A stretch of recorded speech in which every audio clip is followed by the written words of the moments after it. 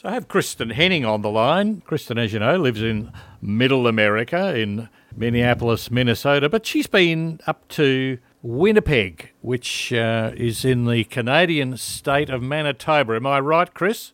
That is right. Middle Canada. It's a province up there. So you know exactly how they feel being middlers? That's right. We have a lot in common. Did you just fly straight up north or what? Pretty much, yes. Okay. It's pretty much due north, a tiny bit west. Okay, well, sounds good. So what would you say, what's the sort of main attraction of Winnipeg, Manitoba? Well, a lot of people know Winnipeg, unfortunately, just for passing through, because it's a real adventurer's gateway to the Hudson Bay area and northern Manitoba. So a lot of Americans, even Minnesotans, and Minnesota attracts a lot of fishermen and hunters and adventurers, go further north for the real wilderness of northern Manitoba, and in particular for Hudson Bay. Wow. The town of Churchill is on Hudson Bay. That's in Manitoba. Bear country, and yeah, you can see polar bears there in the summer, and in winter it's great for viewing northern lights. So that's a destination, and Winnipeg's often just the airport you change to your little puddle jumper seaplane. Yeah, okay. Puddle jumper, I like that term. Is this also the ice trucker area? I'm sorry, I didn't understand that. There was a series on television called Ice Truckers, where they were, these guys are driving big rigs on very dangerous roads. Maybe not. I don't know the series. Oh, okay. Well, very well could be. It was a bit hairy. I mean, I've driven on those roads, but on good quality, no snow, in other words, and hopefully no ice. But interesting part of the world. So was it just on a whim you decided to go up there, or what? Well, I've always been wanting to see, in particular, the Canadian Museum of Human Rights, which is in Winnipeg. I had been anticipating going to Winnipeg on my way further north, and that just hadn't happened for a while. So I decided I'm just going to go to Winnipeg and see Winnipeg and make that my destination. And I'm really glad we did. It's a very historic town. It is on the Red River. It's actually at the fork of two rivers, the Red River and the Assiniboine River, which no one has ever heard of unless you're from Manitoba. Right. But the Red River is a major river which starts in the United States and flows north, which is notable.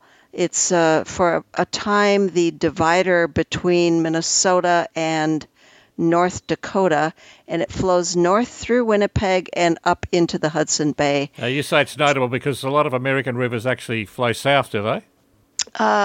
Pretty much all of them. And you have in Minnesota the source of the Mississippi River, which flies south, and then the Red River, which flows north. So we have a continental divide mysteriously right here. Right. East and west and north and south. Okay. Oh, that's good. Does the Red River flow red, or that's where the name comes from? No, I think the name comes from some of the, probably from some of the shallow clay areas which make it appear red. But okay. Well, that sounds great. Yeah, now, and Go on.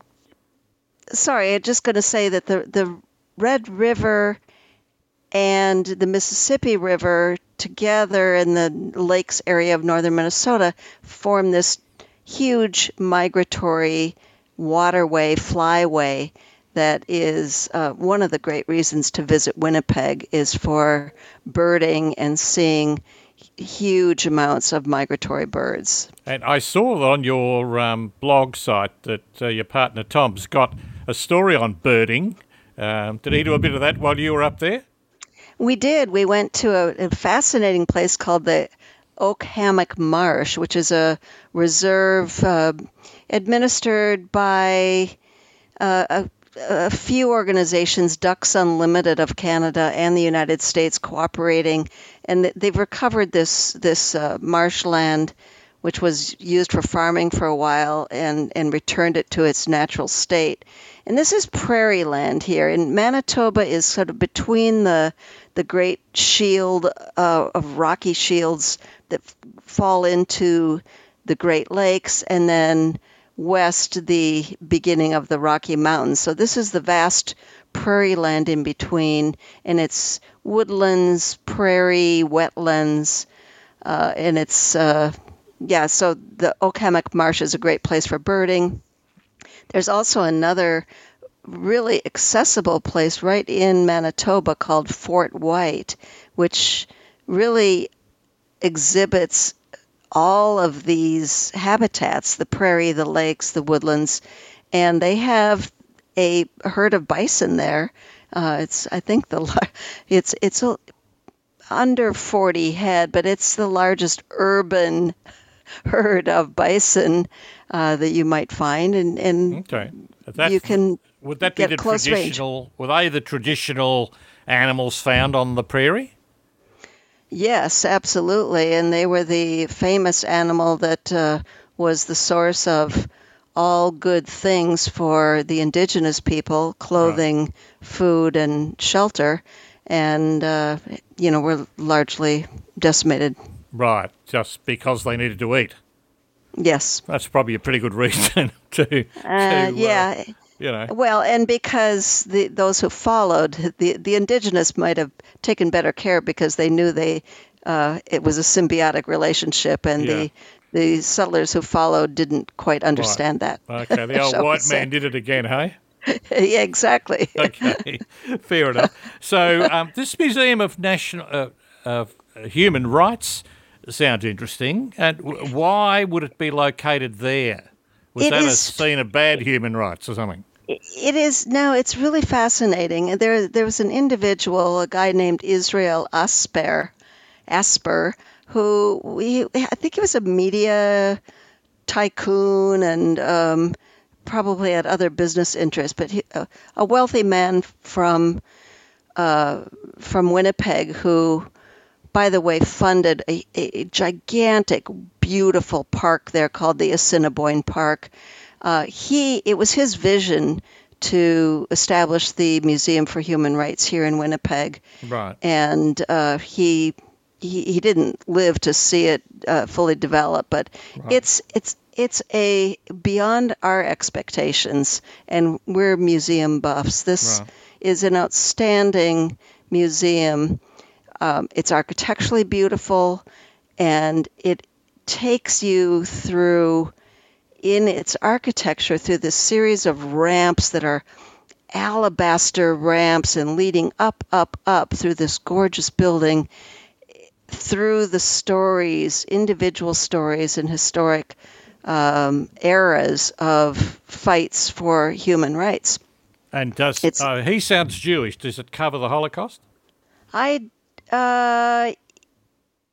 Yes, but without any more or less emphasis than everything else. Right. That's what's really unique about this museum. It's a lot of individual stories, but it's really talking about human rights in all aspects of life. Okay. It could be education, religion, housing, health, social contracts. It's everything, and it's you can participate in it sort of individually by choosing which stories you want to follow, but it's very much told through the strength of individuals to stand up for their own rights. Which sounds like we need a lot more of that.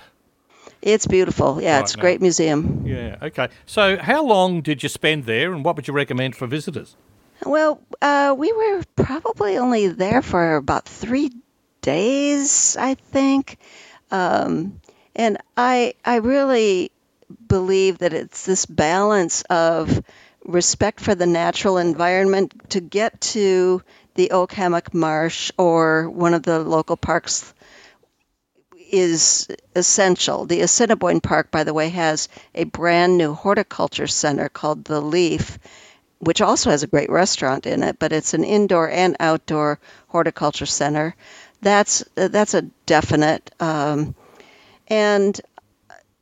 so the outdoor experience combined with the museum experience, and the museums are right along the Red River and the fork of the two rivers. The fork itself is the name for that confluence, and the original settlement was there, and now it's a very vibrant center for shopping, restaurants, festivals, and other historic reasons. So is this the major city in the middle of Canada?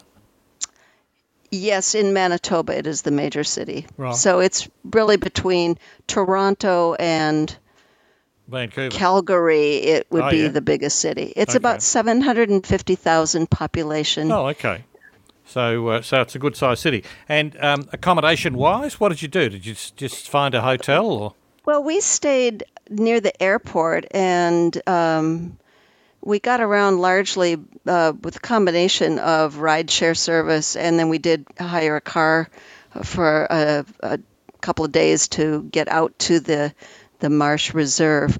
But the airport hotel we stayed in was a Wyndham Garden, and it's the first Wyndham Garden to be native owned. So that was wonderful, and they had native language signage and special indigenous cuisine offered in their restaurant. It was very, very nice. So that sounds good. I've noticed that Canada really does seem to have the Indigenous story very much at the forefront of its thoughts. Well, it's interesting in Winnipeg too. This surprised us a bit. Well, we did know that there's a large Indigenous population. It's the largest Indigenous urban population in the world. It's 100,000, wow, roughly in Winnipeg. But there's also many other immigrant populations that are substantial. The largest Filipino population outside the Philippines is in Winnipeg. Oh, that's interesting. Wonder how that occurred. I am not entirely sure. Yeah. The Commonwealth countries, there's an Indian population, Nigerian population, and most recently quite a large Ukrainian immigrant population. Right. Okay. Those escaping the war, were they? Yeah. And Canada is helpful. Oh, we got a few here, I think. But anyway, so it sounds good, and I guess the message for people visiting the area is, well, if you happen to be wanting to go to Hudson Bay or look at the Northern Lights or shoot whatever you shoot or fish for whatever you fish for, this is probably a good place to actually spend a little more time than you would as an airport. Absolutely. Don't just fly through, spend time there. And especially if you have children, if you have grandchildren, if you've got a group that you want to accommodate, there's so much of variety that you can really keep everybody happy for a couple of days. And again, it's part of my mantra here. Don't just look at the big cities on the coast when you're coming to North America.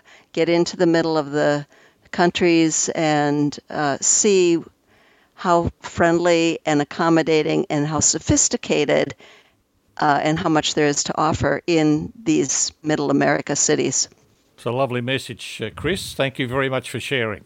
Thank you. Our reporter Kristin Henning there was speaking with Graeme Kemlo. Check out her blog at travelpast50.com.